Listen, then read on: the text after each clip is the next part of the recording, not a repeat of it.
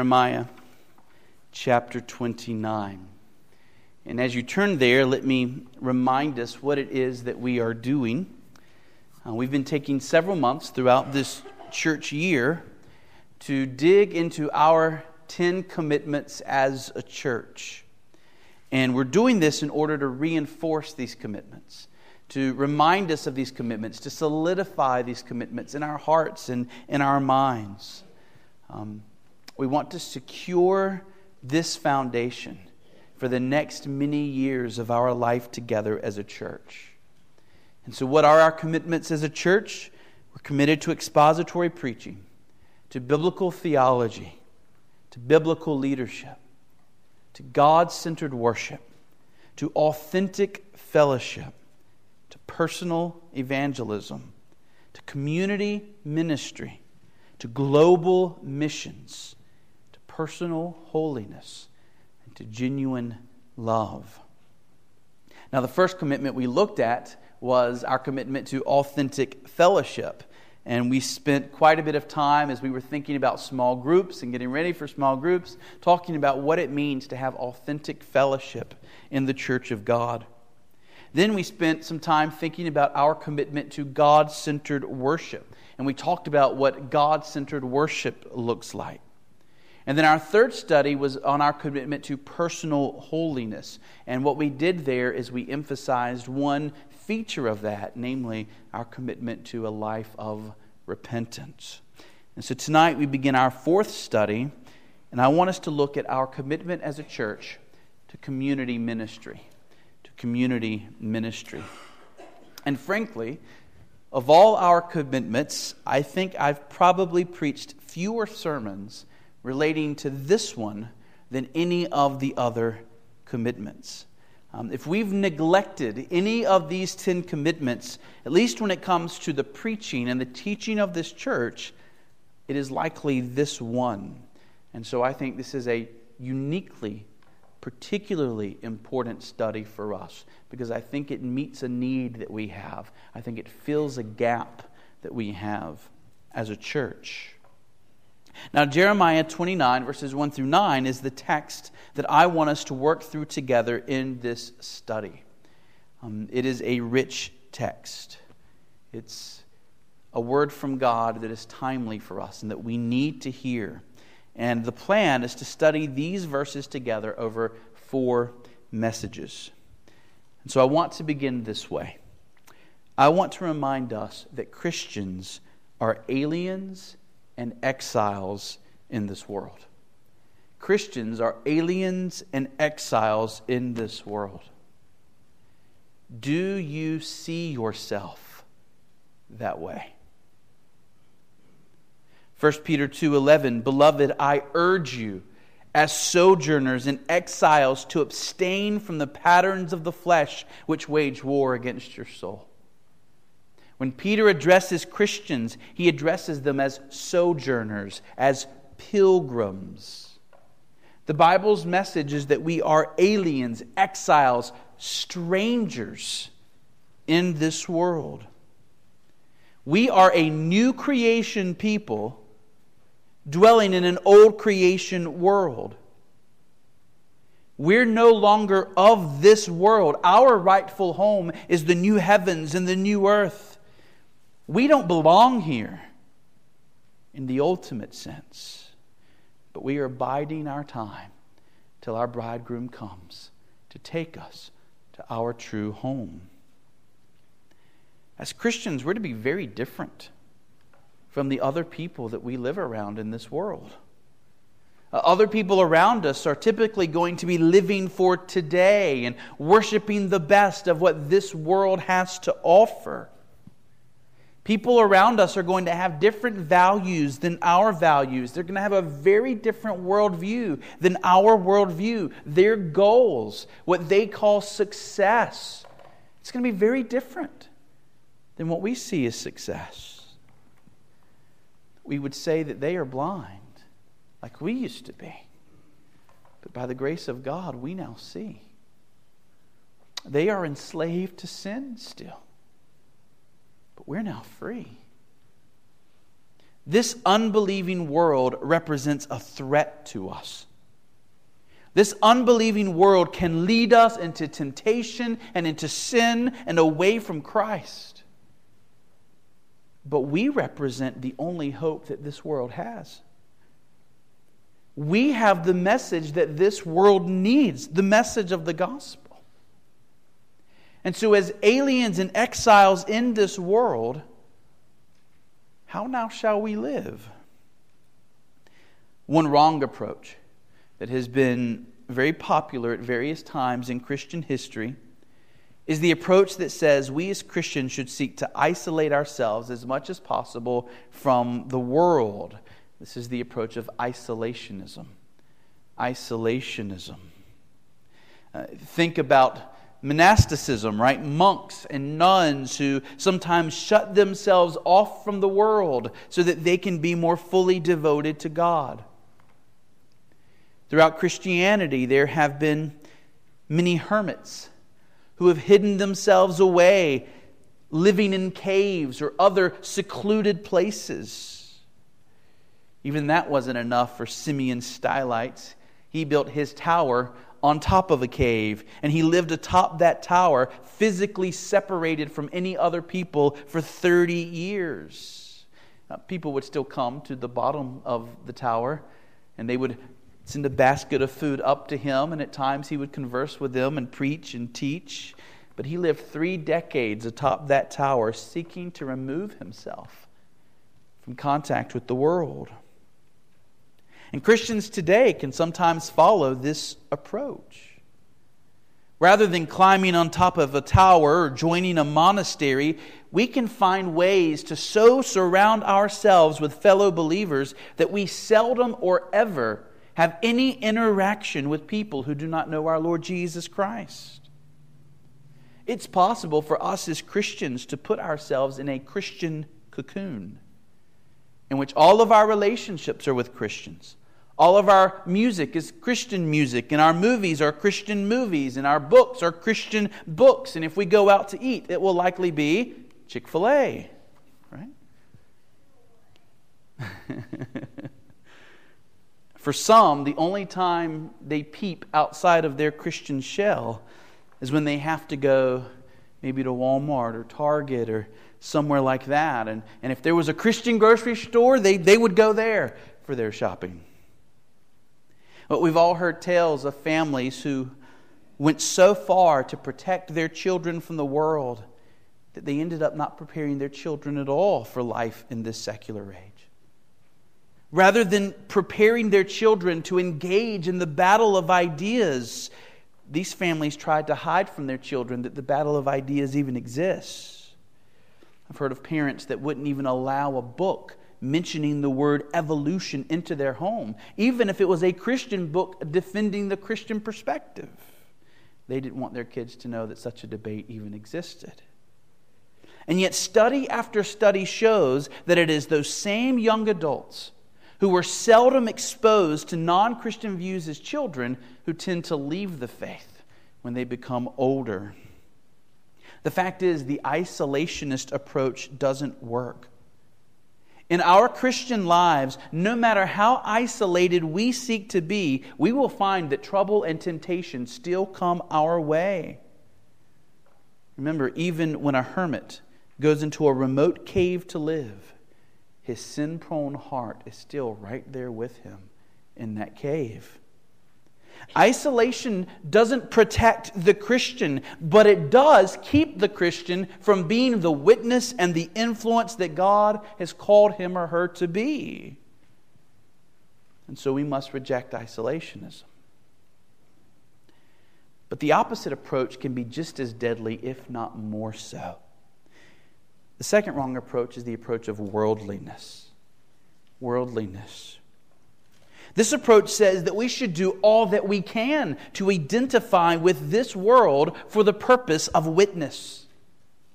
Yes, we are aliens and exiles, but when in Rome, do as the Romans do. If we want to be a relevant witness for Christ, If we want to be able to connect with others, then according to this view, we need to dive into the culture. We need to adopt the ways of the culture. Don't just watch Christian movies. Watch whatever others are watching, no matter how immoral it might be, so that you'll have a common language. Listen to the world's music. Don't just engage the evolutionary perspective. Try to identify with it. Maybe even adopt it. That will create a bridge for you to share the gospel. And you can see that the problem with this view is that if you go all the way, you lose your identity as a Christian. We begin to forget that we're aliens and exiles. And more the world begins to feel like our real home. You remember how the Assyrians captured the northern tribes of Israel and then carried them off and dispersed them among the peoples. Over time, those Jews disappeared. They began to adopt the ways of the people, the customs of the people. They began to intermarry with these pagan peoples. And after a while, they lost their own distinctive identity. You could no longer find the Jews from the northern tribes. When Christians begin to adopt the patterns of the world, even with good intentions, the result is that our light can grow very dim, and soon we have very little to offer those who are lost and dying around us. Now, this has been a long introduction, but the reason I've given it to you is I want you to see why this particular passage is so very helpful to us. This passage gives us guidance in knowing how we are to live in a fallen world. We must reject isolationism on the one hand, and we must reject worldliness on the other hand. So there has to be some middle path, some way of being in the world but not of the world. And so we come to Jeremiah 29. And as we do so, we find a letter that Jeremiah sent from Jerusalem to the people of God who had been taken into captivity in Babylon. And so look with me at verses 1 through 3. Look with me at verses 1 through 3. These are the words of the letter that Jeremiah the prophet sent from Jerusalem to the surviving elders of the exiles and to the priests, the prophets, and all the people whom Nebuchadnezzar had taken into exile from Jerusalem to Babylon. This was after King Jeconiah and the queen mother, the eunuchs, the officials of Judah and Jerusalem, the craftsmen and the metalworkers had departed from Jerusalem. The letter was sent by the hand of Elasah, the son of Shaphan, and Gemariah, the son of Hilkiah, whom Zedekiah, king of Judah, sent to Babylon to Nebuchadnezzar, king of Babylon. So these first 3 verses give us the context of Jeremiah's letter. When did he send it? To whom did he send it? What's going on here? So let's get our bearings. Israel, of course, was made up of 12 tribes. And under Solomon's son Rehoboam, the kingdom of Israel split into 2 kingdoms. The northern kingdom continued to be known as the kingdom of Israel. The southern kingdom became known as the kingdom of Judah. The northern kingdom had one terrible king after another, and the nation became very, very wicked. And as we just mentioned moments ago, God used the Assyrians to destroy the nation of Israel, those 10 tribes that were a kingdom in the north. The Assyrians captured the people. They took them away and dispersed them among other pagan peoples in various cities and towns. And eventually the people of the northern kingdom became so intermarried and so mixed in with the pagan nations that the kingdom of the north was lost forever. But the southern kingdom of Judah, it had a mixture of godly kings and ungodly kings. But by the time of Jeremiah, Judah has fallen into the same pattern as the northern kingdom. By the time of Jeremiah, idolatry is rampant in Judah. The poor are being oppressed. The leadership, king, prophet, priest, they're all corrupt. Sexual immorality is pervasive. And Jeremiah is sent by God to declare to Judah that a time of judgment is coming. And this time it won't be the Assyrians who come. No, the Assyrians have by this point been defeated by another greater, stronger power. It's the Babylonians, sometimes called the Chaldeans, who are coming. And they will destroy Jerusalem, and they will conquer Judah, and they will lead God's people into exile. Now, Jeremiah was not one of the officially licensed prophets of the kingdom. The officially appointed prophets of the kingdom were preaching a very different message. The official prophets were going around Jerusalem and Judah preaching, "All shall be well." Listen to Jeremiah 14, verses 13 and 14. "Then I said, Ah, Lord God, behold, the prophets say to them, You shall not see the sword, nor shall you have famine, but I will give you assured peace in this place. And the Lord said to me, The prophets are prophesying lies in my name. I did not send them, nor did I command them or speak to them. They are prophesying to you a lying vision, worthless divination, and the deceit of their own minds." So the official prophets of Judah have been preaching to the people, "You're safe. God has assured us there is peace coming our way." And when Jeremiah tried to say the opposite, they persecuted him.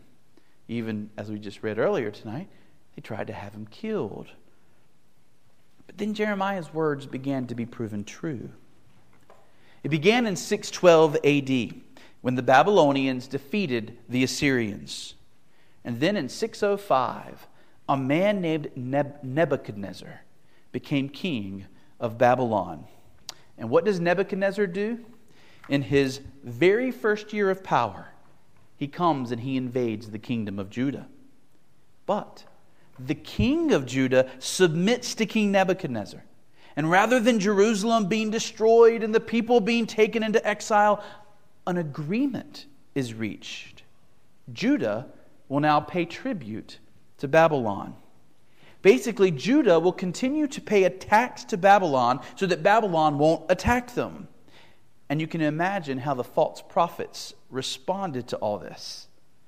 "See, Jeremiah, we told you we'd all be spared. You said death was coming our way and destruction is coming our way. But look, the Babylonians came, we reached a treaty, we're safe and sound. See, Jeremiah?" But then 3 years later, things began to change. You see, to the south, the southwest, Egypt was getting stronger and stronger. And the Babylonian Empire and the Egyptian Empire were at war to see who was going to rule the Middle East. And by the way, who is the little kingdom that's right in between the Babylonian Empire and the Egyptian Empire? Here's little Judah. And King Jehoiakim of Judah realizes he has a problem. You see, right now, Judah is on Babylon's side, and Judah's allegiance is to Babylon. There's a treaty in place. Judah's paying tribute to Babylon. But what if the Egyptians win the war? What if the Egyptians come out on top? Well, then Judah's going to be in big trouble because they sided with Babylon. And so, in what proved to be one of the most colossal blunders in all of history, King Jehoiakim changes sides.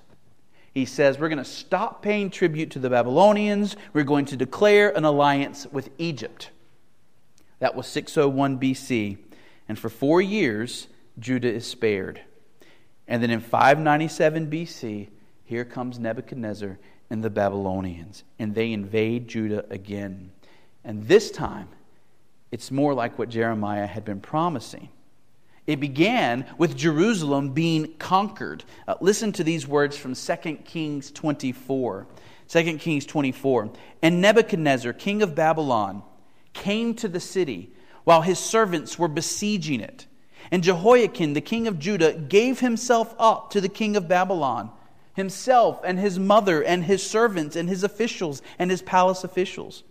The king of Babylon took him prisoner in the 8th year of his reign, and carried off all the treasures of the house of the Lord, and all the treasures of the king's house, and cut in pieces all the vessels of gold in the temple of the Lord, which Solomon king of Israel had made, as the Lord had foretold. He carried away all of Jerusalem and all the officials and all the mighty men of valor, 10,000 captives and all the craftsmen and the smiths. None remained except the poorest people of the land. So think back to when Nebuchadnezzar came to Judah the first time, and he and the king of Judah made an arrangement. At that time, that very first time, Nebuchadnezzar did take back with him a very small group of people. He chose some of what he thought were the best and the brightest of Judah, and he took them back to Babylon with him. Excuse me. That's what we call the first wave of exiles. It was a very small wave, but it included men you know, men like Daniel and Shadrach and Meshach and Abednego, who were taken by Nebuchadnezzar to Babylon. But now, Nebuchadnezzar has returned with a vengeance. And it's not just a few people that are taken back. Now we have 10,000 people that are taken by Nebuchadnezzar back to Babylon, forcibly taken. Ezekiel was one of those captives that was taken away. We're told that only the poorest people of the city now remain. Now what does King Nebuchadnezzar do? He places his own man, a man named Zedekiah, in power in Judah. So he leaves behind Zedekiah to make sure things stay right while he's away. And Judah has learned her lesson. She's not to rebel against the Babylonians. And while the loss of 10,000 people is terrible, the city of Jerusalem still stands. And then, just like his predecessor, Zedekiah gambled with the fate of Judah. He chooses to rebel against Babylon. And the result is that Nebuchadnezzar comes back for the third and final time, and this time it is everything that Jeremiah had ever said it would be. The city of Jerusalem is besieged. Food cannot get into the city. People had flooded into Jerusalem thinking that they would be safest there, but now they all begin to starve together within the walls of the city. Mothers begin to kill their children rather than watching them die. This is the passage where Jeremiah speaks of mothers cooking the bodies of their own babies for nourishment to eat. The circumstances in Jerusalem were absolutely horrific. And when the Babylonians finally came into the city, ending the siege, the people of Judah were so weak they could not even fight. This time, the temple was completely destroyed. The entire city was burned to the ground. And those people that had been left in Jerusalem, they become the third wave of exiles. So that's the story of what's going on behind this letter. Where does this letter fit in? This letter that we're studying was written by Jeremiah when Zedekiah is still ruling over Judah. So this letter is written when two waves of exiles have already been taken. The first small wave with Daniel and Shadrach, Meshach, and Abednego, and then that second wave of 10,000 people have now been taken to Babylon, including Ezekiel. But Jerusalem has not yet been destroyed. The temple still stands. Jerusalem is filled with those poor people that were left behind, and more than 10,000 captives, the best of Judah, are now in Babylon. And so that's the situation in which we find ourselves. At this point, Zedekiah is still faithful to Nebuchadnezzar. He hasn't rebelled yet. And he is sending a message to Nebuchadnezzar. And Jeremiah finds out the king is sending a message to Nebuchadnezzar in Babylon. And so he recruits the same person, the messenger, Zedekiah's messenger, who's on his way to Babylon. And he says, while you're taking that letter to King Nebuchadnezzar, I have a letter for you to deliver. Here's a letter for you to deliver to the exiles who are there in Babylon. And so, what is the context of this letter? This letter was sent by Jeremiah to the exiles in Babylon while Zedekiah was ruling over Judah. Now, the purpose of Jeremiah's letter. Why is Jeremiah sending this letter? What's his purpose? There are two reasons. First, Jeremiah is writing to repudiate the false prophets. To repudiate the false prophets. This is really interesting to me. So I want to ask you to turn back with me just a page or two to Jeremiah 27. Jeremiah 27. And look at what God calls Jeremiah to do, beginning in verse 1. Beginning in verse 1. Jeremiah 27, beginning in verse 1. In the beginning of the reign of Zedekiah, the son of Josiah, king of Judah, this word came to Jeremiah from the Lord. Thus the Lord said to me, make yourself straps and yoke bars and put them on your neck. Send word to the king of Edom, the king of Moab, the king of the sons of Ammon, the king of Tyre, and the king of Sidon, by the hand of the envoys who have come to Jerusalem to Zedekiah, king of Judah. And give them this charge for their masters. Thus says the Lord of hosts, the God of Israel. This is what you shall say to your masters. It is I, who by my great power and my outstretched arm have made the earth with the men and animals that are on the earth, and I give it to whomever it seems right to me. Now I have given all these lands into the hand of Nebuchadnezzar, the king of Babylon, my servant. And I have given him also the beasts of the field to serve him. All the nations shall serve him, and his son and his grandson, until the time of his own land comes. And the many nations and great kings shall make him their slave. But if any nation or kingdom will not serve this Nebuchadnezzar, king of Babylon, and put its neck under the yoke of the king of Babylon, I will punish that nation with the sword, with famine, and with pestilence, declares the Lord, until I have consumed it by his hand. And so we have Jeremiah walking around Jerusalem with this homemade yoke on his own neck. And wearing this yoke, like you would usually see on a horse or on an ox, he is declaring that God has willed for Nebuchadnezzar to be in power, and that all the surrounding nations, including Judah, should submit to the Babylonian king. He says, at least for a season, this is God's will for Nebuchadnezzar to rule over us all. Now, look at Jeremiah 28. Jeremiah 28, because here comes Hananiah. And Hananiah is a false prophet. Look at what happens beginning in verse 1. In that same year, at the beginning of the reign of Zedekiah, king of Judah, in the 5th month of the 4th year, Hananiah the son of Azur, the prophet from Gibeon, spoke to me in the house of the Lord, in the presence of the priests and all the people, saying, thus says the Lord of hosts, the God of Israel, I have broken the yoke of the king of Babylon. Within 2 years I will bring back to this place all the vessels of the Lord's house, which Nebuchadnezzar, king of Babylon, took away from this place and carried to Babylon. I will also bring back to this place Jeconiah, the son of Jehoiakim, king of Judah, and all the exiles from Judah who went to Babylon, declares the Lord. For I will break the yoke of the king of Babylon.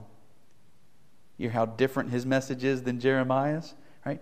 2 years from now, our king's going to return. All our exiles are going to return. Even the stuff that was taken from the temple, it's all going to be brought back. Then the prophet Jeremiah spoke to Hananiah the prophet in the presence of the priests and all the people who were standing in the house of the Lord. And the prophet Jeremiah said, Amen.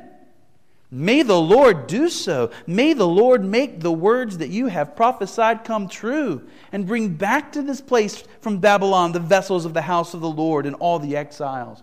In other words, Jeremiah said, yeah, that would be wonderful. Amen if that were to happen. Yet, hear now this word that I speak in your hearing and in the hearing of all the people. The prophets who preceded you and me from ancient times prophesied war, famine, and pestilence against many countries and great kingdoms. And as for the prophet who prophesies peace, when the word of that prophet comes to pass, then it will be known that the Lord has truly sent the prophet. In other words, we're going to test and see whose word comes true. Then the prophet Hananiah took the yoke bars from the neck of Jeremiah the prophet and broke them. And Hananiah spoke in the presence of all the people, saying, thus says the Lord, even so will I break the yoke of Nebuchadnezzar, king of Babylon, from the neck of all the nations within 2 years. But Jeremiah the prophet went his way. So you see what's been happening. These 10,000 exiles who are now in Babylon are being told, your exile's going to be short. In 2 years, Nebuchadnezzar's rule is going to come to an end. In 2 years, you're going to be allowed to come back to your land. The treasury of the temple is going to be restored. No worries, said Hananiah and other prophets like him. You're just on an extended vacation in Babylon. You will be home soon enough. So Jeremiah is writing this letter to the exiles to say, don't you believe it. Don't you listen to these smooth talkers with all of their words that sound so hopeful and wonderful, but are actually a deception. So now look at our letter. Jeremiah 29 beginning in verse 8. Jeremiah 29 beginning in verse 8. In the letter, Jeremiah says, for thus says the Lord of hosts, the God of Israel, do not let your prophets and your diviners who are among you deceive you. Do not listen to the dreams that they dream, for it is a lie that they are prophesying to you in my name. I did not send them, declares the Lord. For thus says the Lord, when 70 years are completed for Babylon, I will visit you, and I will fulfill to you my promise and bring you back to this place. Jeremiah says this is God's word on the matter. You're not going to be there for 2 years. You're going to be there for 70 years. Most of the people who have been taken to Babylon are going to live the rest of their lives there. Go ahead and unpack your bags, says Jeremiah. You're going to be there for 70 years. And so he's repudiating the false prophets. But then there's a second reason that Jeremiah writes this letter, and it's this. He's writing to encourage the exiles. He's writing to encourage the exiles. Remember what happened to the exiles of the northern kingdom. The northern kingdom ceased to exist. Those people never went home. And surely the people of Judah are now terribly afraid that it's going to be the same fate for them. They may be thinking, we have sinned utterly against our God, and our God has turned his back on us. We will never see Jerusalem again. All the promises that God made to Abraham, they're all null and void. We've been too wicked. Our sins have caught up with us. Our God has forsaken us. That very well could have been their fear. But no, says Jeremiah. Unlike the northern kingdom, God has not utterly forsaken the people of Judah. He has promises to keep. He promised Abraham a kingdom of eternal blessing. He promised David a descendant who would reign forever. No, Judah, your judgment is not a permanent judgment. Oh, it will be 70 years. But praise God, it's only going to be 70 years. And then God is going to bring you back to your land. And the temple will be rebuilt. And the Messiah will come. Just as God has promised. Look at verse 10. Jeremiah 29, verse 10. For thus says the Lord, when 70 years are completed for Babylon, I will visit you. And I will fulfill to you my promise and bring you back to this place. For I know the plans I have for you, declares the Lord. Plans for your welfare and not for evil, to give you a future and a hope. Then you will call upon me and come and pray to me, and I will hear you. You will seek me and find me when you seek me with all your heart. I will be found by you, declares the Lord, and I will restore your fortunes and gather you from all the nations and all the places where I have driven you, declares the Lord, and I will bring you back to the place from which I sent you into exile. I bet you know those verses. But you've heard those before. Now you see the context in which they come. Exiles in Babylon. Don't believe the pipe dreams of the false prophets. Your exile is a true exile. It's going to last 70 years. But praise God, He has a plan. And this time of weeping, it's not going to last forever. God has plans to do you good. He is going to change your hearts. He is going to bring you to a place where you call upon Him in sincerity. And then He is going to bring you home. Now, you may be wondering what in the world any of this has to do with community ministry. Well, we're going to pull all of that together and all of those implications in the next 3 messages. Tonight was just to give you the context of the letter and to help you get the big picture of this passage. But there are 2 implications for us very quickly that I want us to leave us with tonight. Number 1, don't believe the false prophets who would deceive you about your homecoming. Don't believe the false prophets who would deceive you about your homecoming. Yes, there will be a day when Jesus returns to earth, and those believers who have died will return with him, and he will gather all his people to himself, and he will bring us out of Babylon into Jerusalem. He will bring us out of our captivity in this world into the new heavens and the new earth. We are awaiting the end of our exile. We're awaiting the day when we will no longer be aliens and strangers in this place, but we will be truly home in our promised land. But unlike what Jeremiah wrote to the exiles, we haven't been told how long our exile is going to last. Jesus did not give us a day or a time. He did not say 2,000 years and then I'll return. He didn't give us a time frame. He just said, keep watching. It will be sooner than you think. It will be like a thief in the night. We are to keep looking to the eastern sky. We are to be waiting and hoping for that day. It is right for us to long for the day when we will be free of this exile. But we must not believe the false prophets of our day who come claiming it's going to be this time. Remember Harold Camping, a year and a half ago, 2 years ago, right? How many times did he say, it's going to be on this day, everybody get ready, Christians sell your property, Christians go ahead and get rid of your income, you can quit your jobs. How many cultic leaders have had their followers come up to a mountaintop, ready to be taken up to the Lord, only for their messages to have been proven to be just lies? These people said farewell to their loved ones. These people sold their possessions. And time and again it's played out the same way.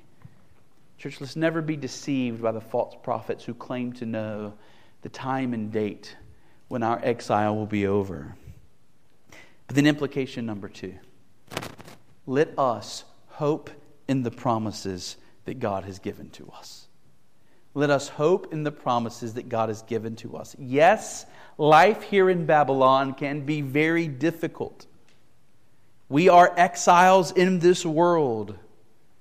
And you might be wondering whether or not Jesus Christ is ever going to come back. You might be beginning to wonder whether or not you will ever get to go home. You might even begin to doubt whether or not there is a heaven. But just as Jeremiah spoke encouragement to the exiles in Babylon, so God speaks encouragement to us. In reality, our time on this earth is short. For many of us, like the people of Judah, we're going to be exiles in this world around 70 years. Some of us are going to live longer than that. Some of us are going to live a little shorter than that. But when our time of exile is over, we will get to see home. What God says to Judah, He also says to all of us who believe on the Lord Jesus Christ. I know the plans I have for you, declares the Lord. Plans for your welfare and not for evil. Plans to give you a future and a hope. If you are a believer in Jesus Christ, those words are for you. And so trust your God. He's doing you good, and His promises are sure. Amen? Amen.